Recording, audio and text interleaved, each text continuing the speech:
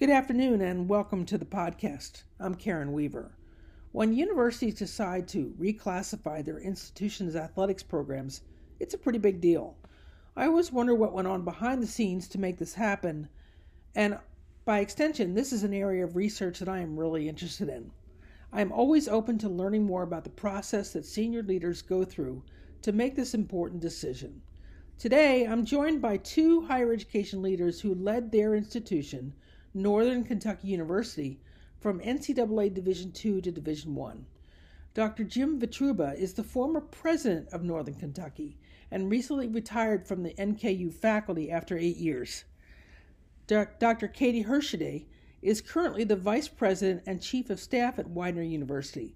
Prior to that, she was the executive assistant to the president and board secretary at Northern Kentucky. Jim and Katie, welcome to the podcast. Thank you, Karen. It's great. Thanks, Karen. Jim, let's start with the landscape of D2 in 1997. NKU is one of only two non-D1 public institutions in Kentucky. Give our listeners a sense of how that frustrated both the board and the faculty back then. Well, I think one has to keep in mind, Karen, that NKU was founded in 1968. It was still a very young institution. It was in a very dynamic metropolitan region, the greater Cincinnati metropolitan region. It was growing by leaps and bounds, but we were an outlier in the state capital in a lot of ways. We were the youngest, the newest, we were the least well-funded, and we were the only one playing, other than Kentucky State University, playing at the D2 level when everyone else at D1. That prevented us from creating some natural rivalries. It was also the case that our conference, the Great Lakes Valley Conference, was growing, but we were beginning to grow away from the profile that was the GLVC.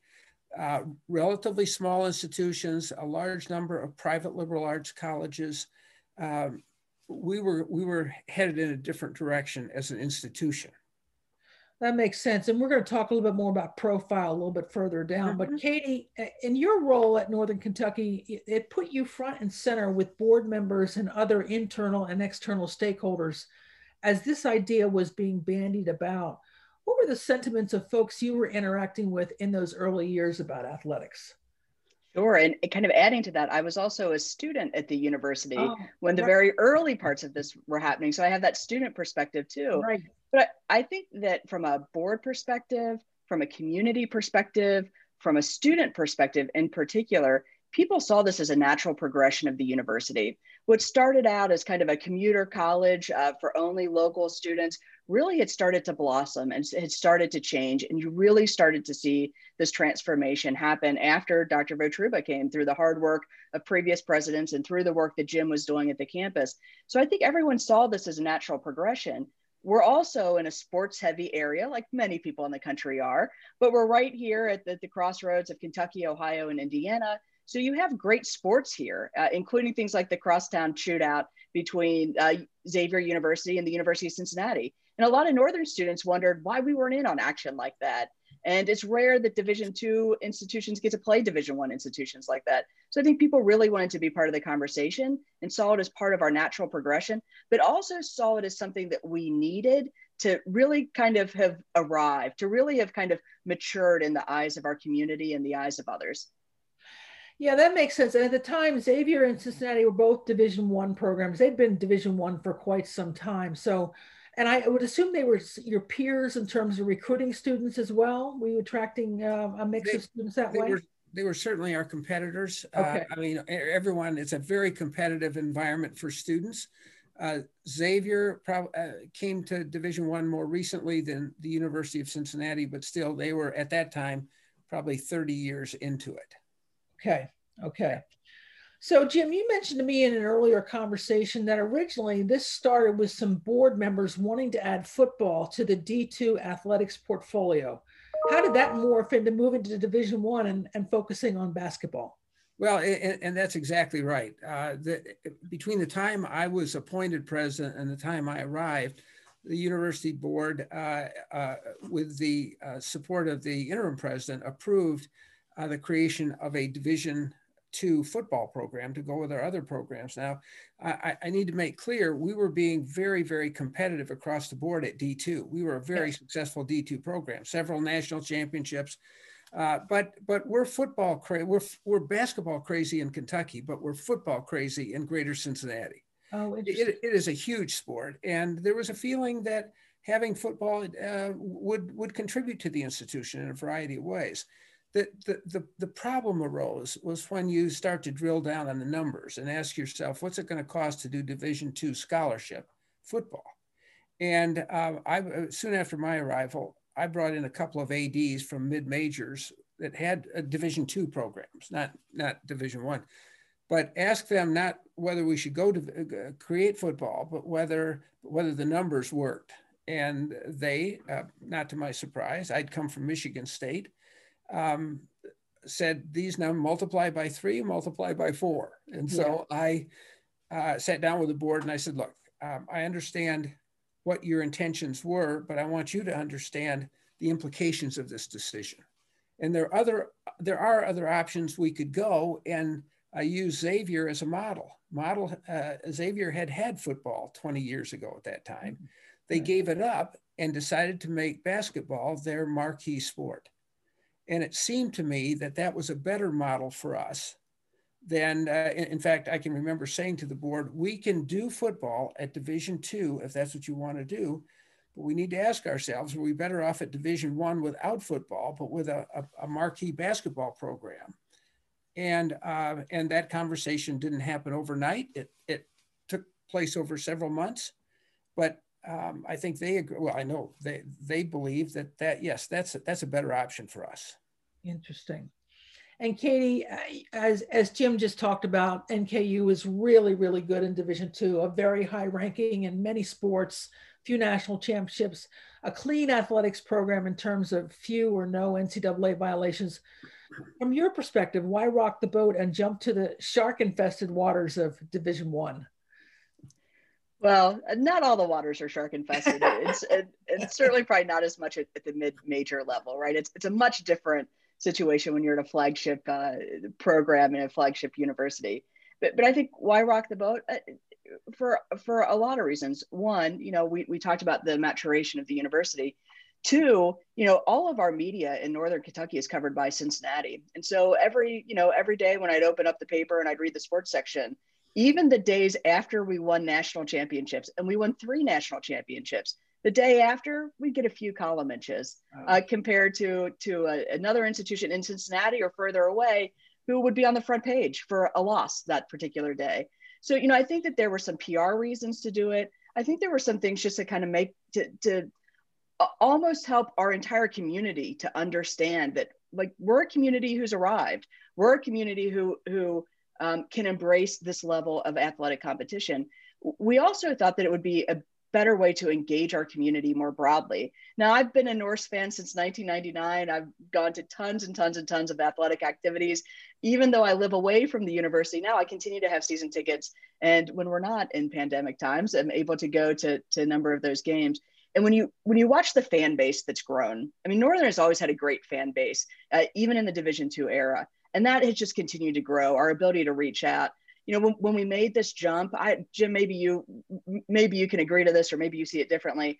But I remember after we made the announcements, as I watched in the weeks and the months and the years after that, there's a whole lot more people in our community who are wearing NKU gear. When I would show up at a chamber meeting, people who had never identified themselves as a graduate of Northern were all of a sudden saying, "Hey, I graduated from NKU, and I'm really excited about this D1 thing." So I think that there's reasons from an athletic standpoint to do this. There's reasons from an institutional standpoint to do this. There's reasons from a community standpoint to do this. And I think that we were in a good position on all three to make that jump.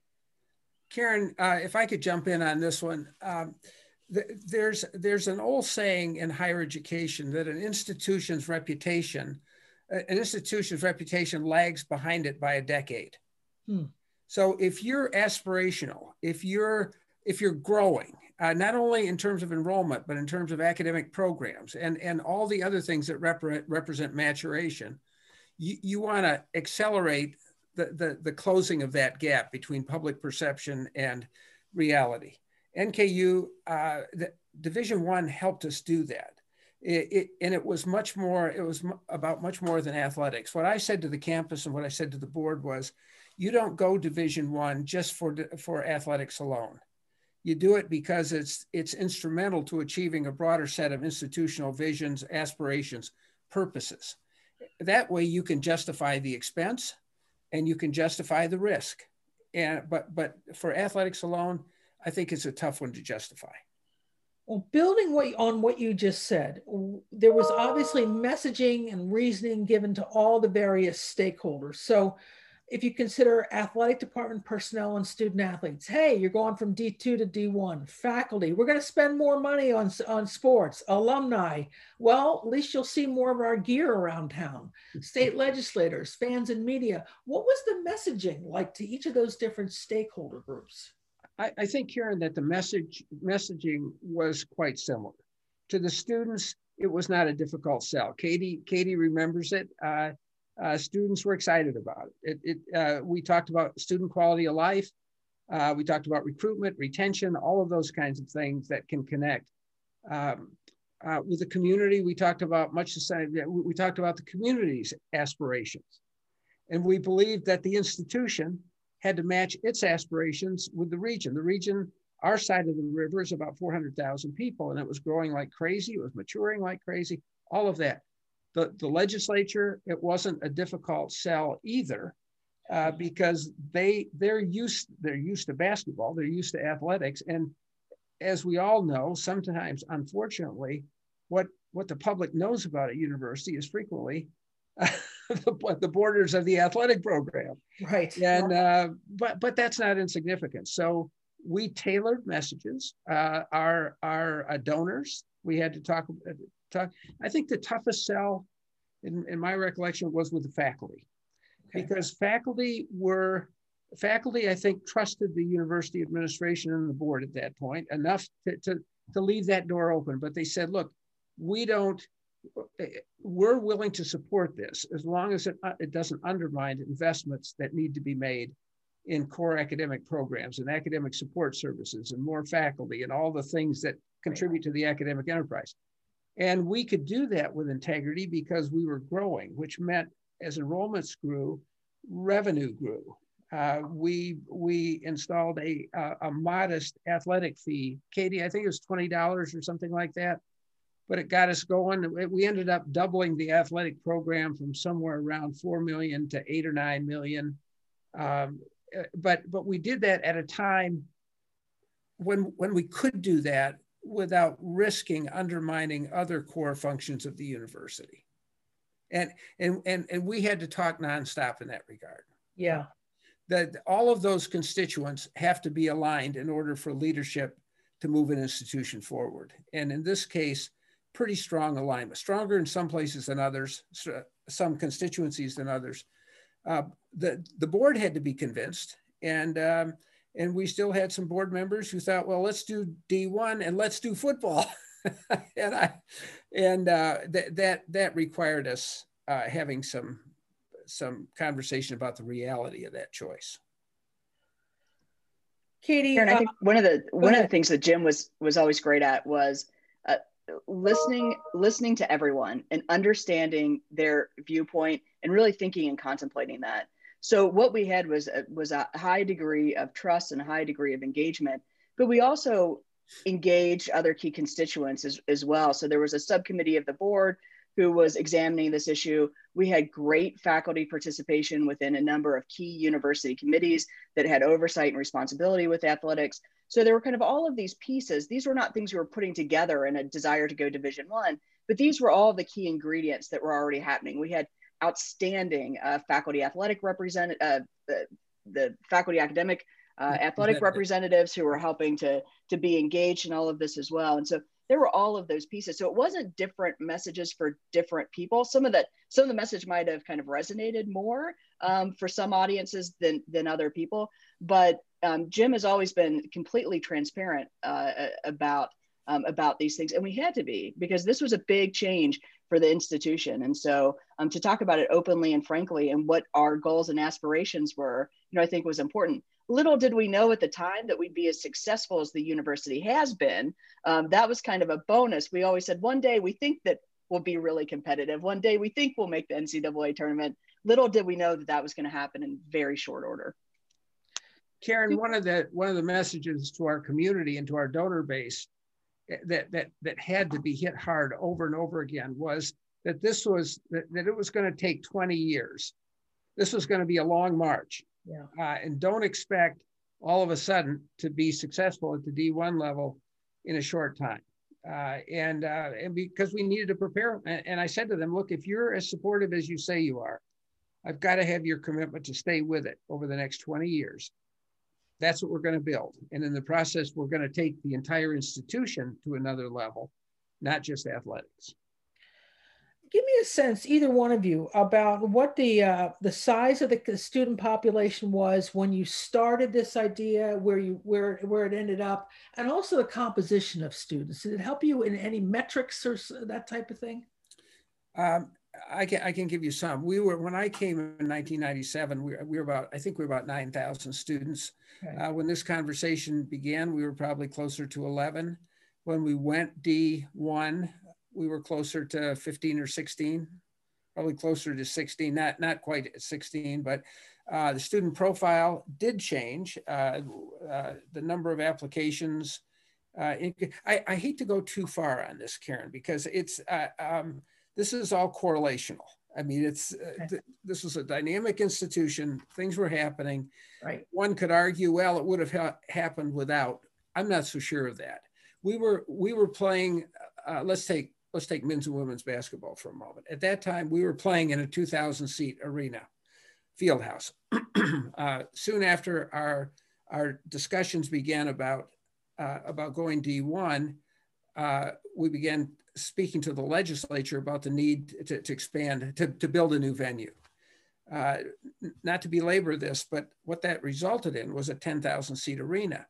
What we would get 1,000 people for a men's or women's basketball game. They played together at that time at D2. We might get 1,000, 1,500. If it was a rivalry, it would be 2,000. Last year with rivalries, before COVID, we were getting 6,000, 7,000. And that's a big difference. Yeah. It just raises the visibility and the presence. And as Katie said, all of a sudden there's headlines in the media about what's going on at NKU. And again, Katie mentioned this, but I think we've been to the NCAA 2 of the first 4 years, and would have gone last year had it not been shut down. Exactly. And two nights ago from when we're recording this, so this is the Horizon League tournament. We had a tip-in bucket at the last second of our first tournament game. That led SportsCenter. If we were a Division II institution, that would not have led SportsCenter that night.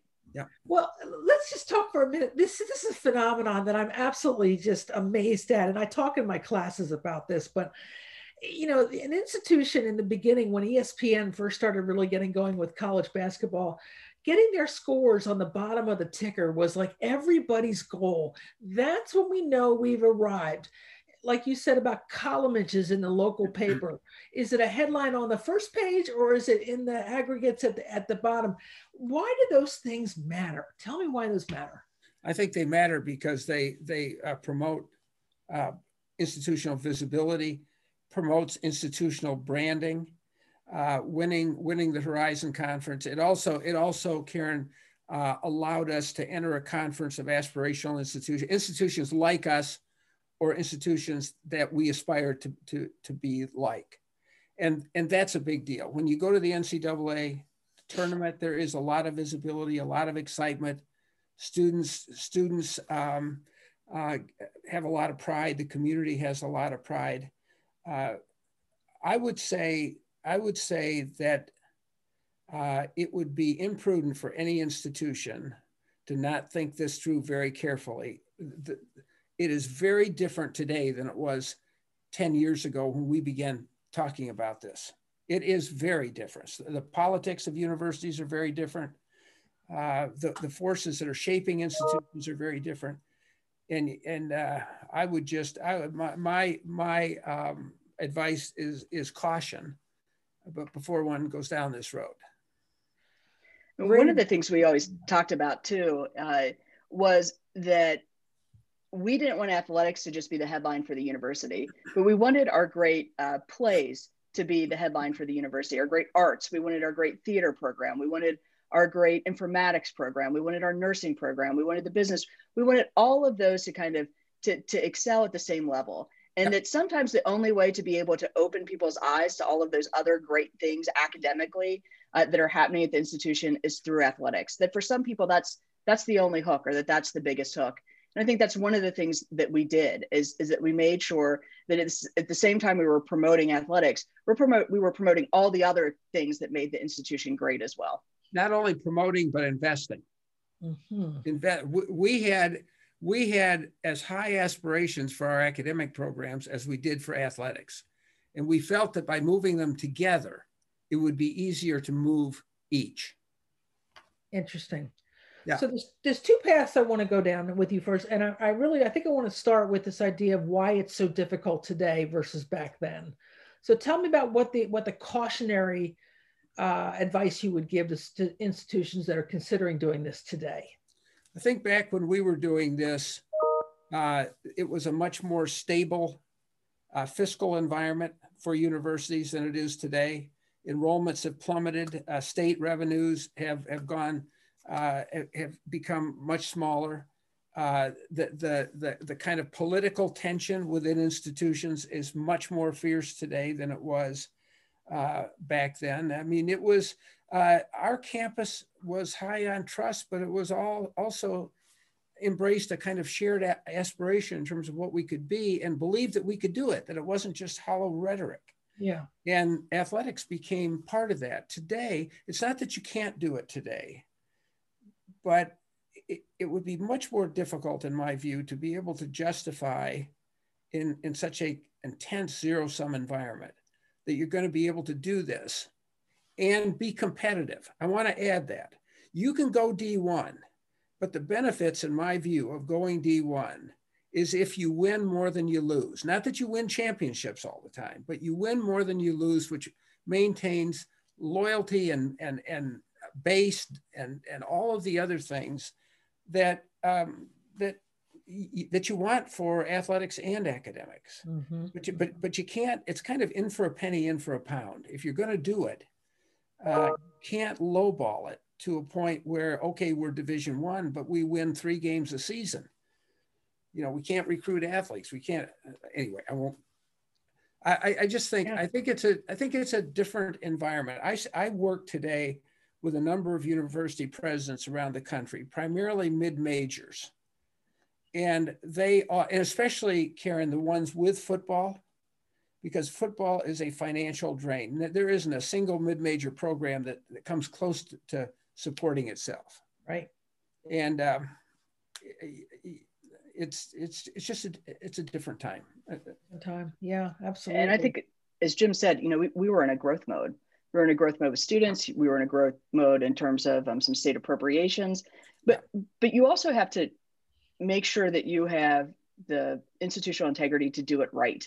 You can't just fund your marquee sports and fund them well and hope that they win and they carry everybody else on their back. We funded all of our sports at 100% scholarship levels. We funded all of our support, all of our sports to be competitive and to go out and to win, as Jim mentioned. And, you know, I think that that's kind of a key part of it too. So you could go, maybe this is a little bit less expensive or a little bit less of a jump if you're really focused on kind of a core set of programs. We were focused on equity throughout the entire athletic program and how critical that was. That was a hallmark for Northern since athletics began in 1972. Yeah. It was also the case that NKU had one of the first female ADs in the country. And Jane Meyer was a leader, a pioneer, a trailblazer. And we weren't going to go down this road without funding across all sports and across both genders. I know Jane Meyer. I know exactly what you're talking about. You had the ideal leader for that situation. She was wonderful. Yeah, absolutely. So let's talk about conference fit. You know, you make this decision to move, and you're in the Atlantic Sun for a while, but then you had an opportunity to move into the Horizon. Talk about those dynamics. How does that work? I had felt while I was still president and before we went D1 that the Horizon Conference was the ideal conference for us. Midwestern, a set of very strongly branded institutions, branch campuses of Illinois and Wisconsin, and some great natural rivalries, mostly public, not all, but mostly public, major markets where we recruit students. I thought it was ideal. John LaCrine, the commissioner, believed that as well, but he said, you're too early in the process. Let's you and I stay in touch. And as you go through, there's I think it's a 4 year, I think, probationary period. As you get into that, and let's see, and they wanted to see what we were going to do with it too. But that was always the goal, because we wanted to be with a set of institutions that were like us or like what we wanted to be. And I used the example with you earlier in our earlier conversation. Michigan State, after World War II, when the University of Chicago chose to leave the Big Ten, Michigan State pulled out all the stops to join the Big Ten. And I talked to the president, who was well into retirement after that decision was made. And he said, most people think that was about athletics. He said, that was about academics. Yeah. He said, we wanted Michigan State to affiliate with a set of institutions as strong as the Big Ten and everything that goes along with that, the sharing, but it is a collective brand.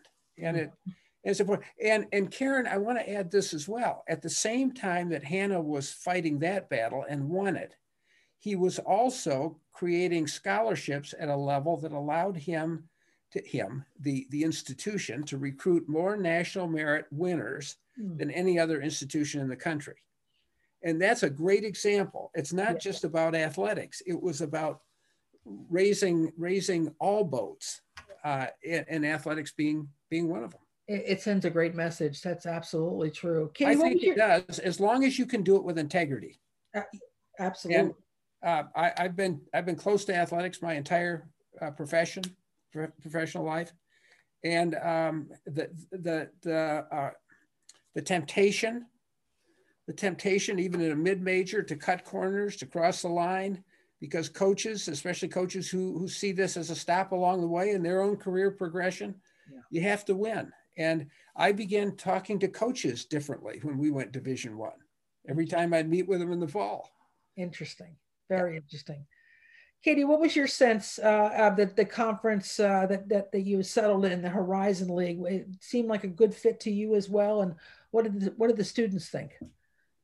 Well, the Horizon League, I think, is great for Northern for a whole variety of reasons. And one of those reasons is because a natural rivalry was rekindled, and that's with Wright State University. Mm-hmm. And so when you dial back the clock back to that in the 1970s, maybe early 1980s, Northern and Wright State were rivals then. And then Wright State made the Division I transition, and Northern, of course, remained Division II. So joining the Horizon League rekindled that rivalry. And that's been fantastic. It's been great for Northern. It's been great for Wright State. It's also a set of institutions that are a lot like Northern. When you think about Wright State, Jim and I were joking a little bit earlier this week that Wright State is just like Northern, except they have a medical school and we have a law school. And so they institutionally profile very similarly. I think they were both founded in 1968 or founded at about the same time. Yeah. But there are lots of other institutions that are very similar to the university too. So that sets up the ability for academic networks, for other kind of student engagement networks, those types of things. Of course, the other great thing about the conference, it's a basketball conference. And so you don't have football that's happening with that as well. It's competitive across all of the sports. Very competitive in soccer and volleyball and in all of the various sports. And it's a great one of the key things from cost, we talked about what the cost is to go from Division II to Division I is travel. And so being within a region where you don't have to fly to any of the games, where you can bus to all of the games from a financial standpoint is a big deal. And as Jim mentioned earlier, the other part of this is that the Horizon League represents kind of a natural catchment area for the university from an admissions and a recruitment standpoint. We were recruiting in Indianapolis, we were recruiting in Dayton, we were recruiting in Cleveland, all of those different places you were recruiting students from. And so when the opportunity to join the Horizon League came up, we were grateful for the opportunity and saw it as being a really, really good fit just institutionally. That's great. That's great. Where was Kentucky's state legislature at that point in terms of public support for the institution? Where are they today, and how much of a tension is that on all these discussions we're having? Either one, yeah. The data supports the assertion, Karen, that NKU was at that time the least well-funded of any of the public universities in the Commonwealth. We were the youngest, and I think the price they paid for its creation was that it wouldn't take money from other institutions.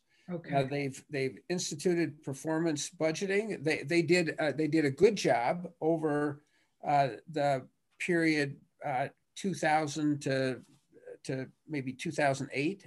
Then it got tough again. Kentucky is a poor state, so its revenue has not grown to allow them to do some things. It's tough politically. It's tough. Yeah. NKU has, and so it would be difficult, I think, to say that to draw the connection between Division I athletics and stronger support in Frankfort. I mean, I'd like to be able to say that occurred and it was significant, but I think that's a hard case to make, frankly.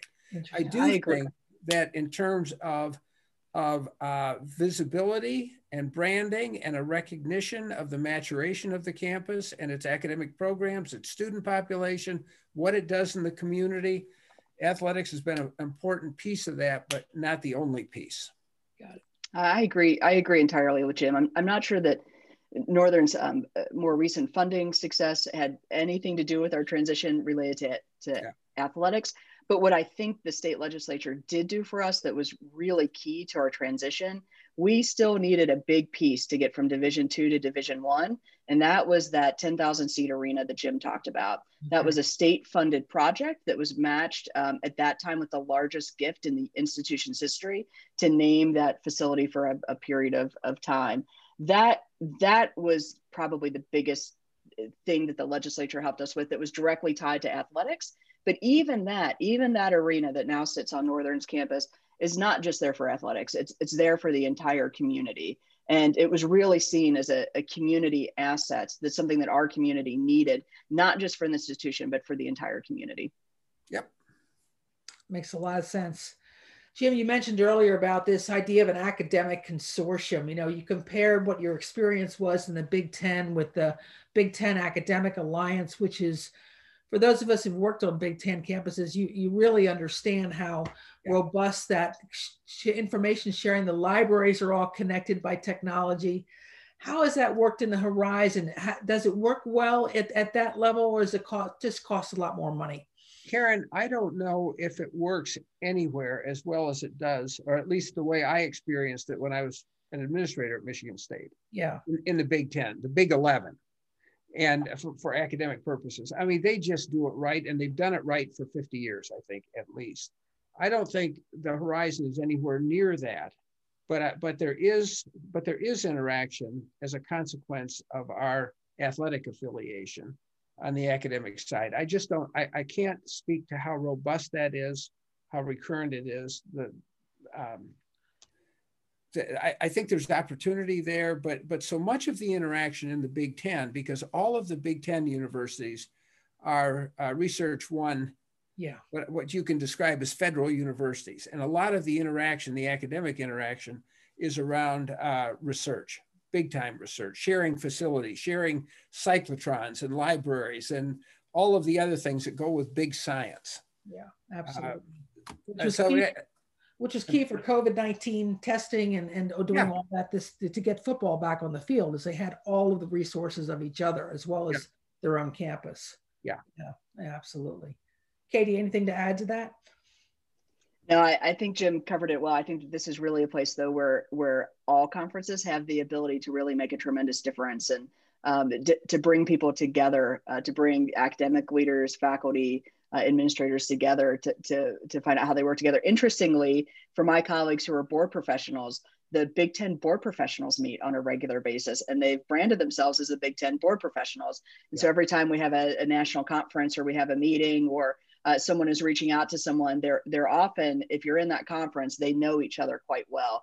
that to me is really something that could be quite aspirational for every conference that's out there across every division.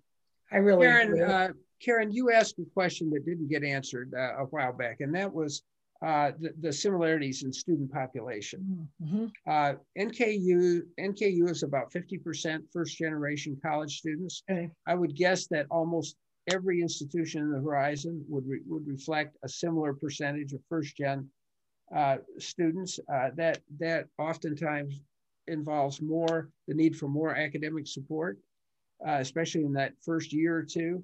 And we're similar in a whole variety of ways that provides opportunity for us to learn from each other.